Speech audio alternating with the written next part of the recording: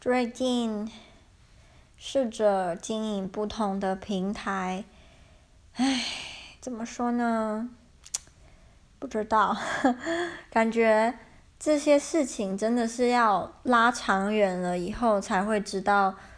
做的值不值得。讲值不值得好像也有一点奇怪，因为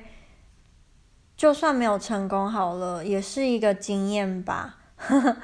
只是心里多少会希望能够成功，只是说成功的定义是什么？怎么样我才会觉得是成功呢？或是我永远都不会觉得是成功，这也很难讲。可是我的确是感到开心的，是有一群人数不多，但他们很愿意听我讲话，听我乱讲，听我抱怨，甚至有些人觉得抱怨比较好听，我也不知道为什么。所以，就像今天我跟另一个听众聊天，他说，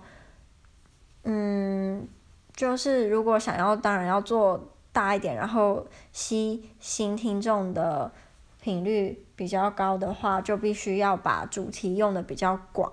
也不能局限在欧洲，因为他说如果局限在欧洲的话，会想要听的人就会就是比较特定，因为并不是每个人都会对欧洲或对波兰有兴趣嘛。可是如果要这样的话，可能就会没有自己的风格嘛，因为很多人喜欢听的是那种真的很生活、很日常、很抱怨的那类的。可是就是像他讲的，如果要走那一类型的话，就变成说吸引新听众的频率就会比较低，人数也会比较少，也会成长得很慢。但好处是会有一群铁跟着你的那种感觉，这样讲好奇怪，因为我也不觉得自己是什么特别怎么样，就只是我就分享我的日常生活而已，所以也不知道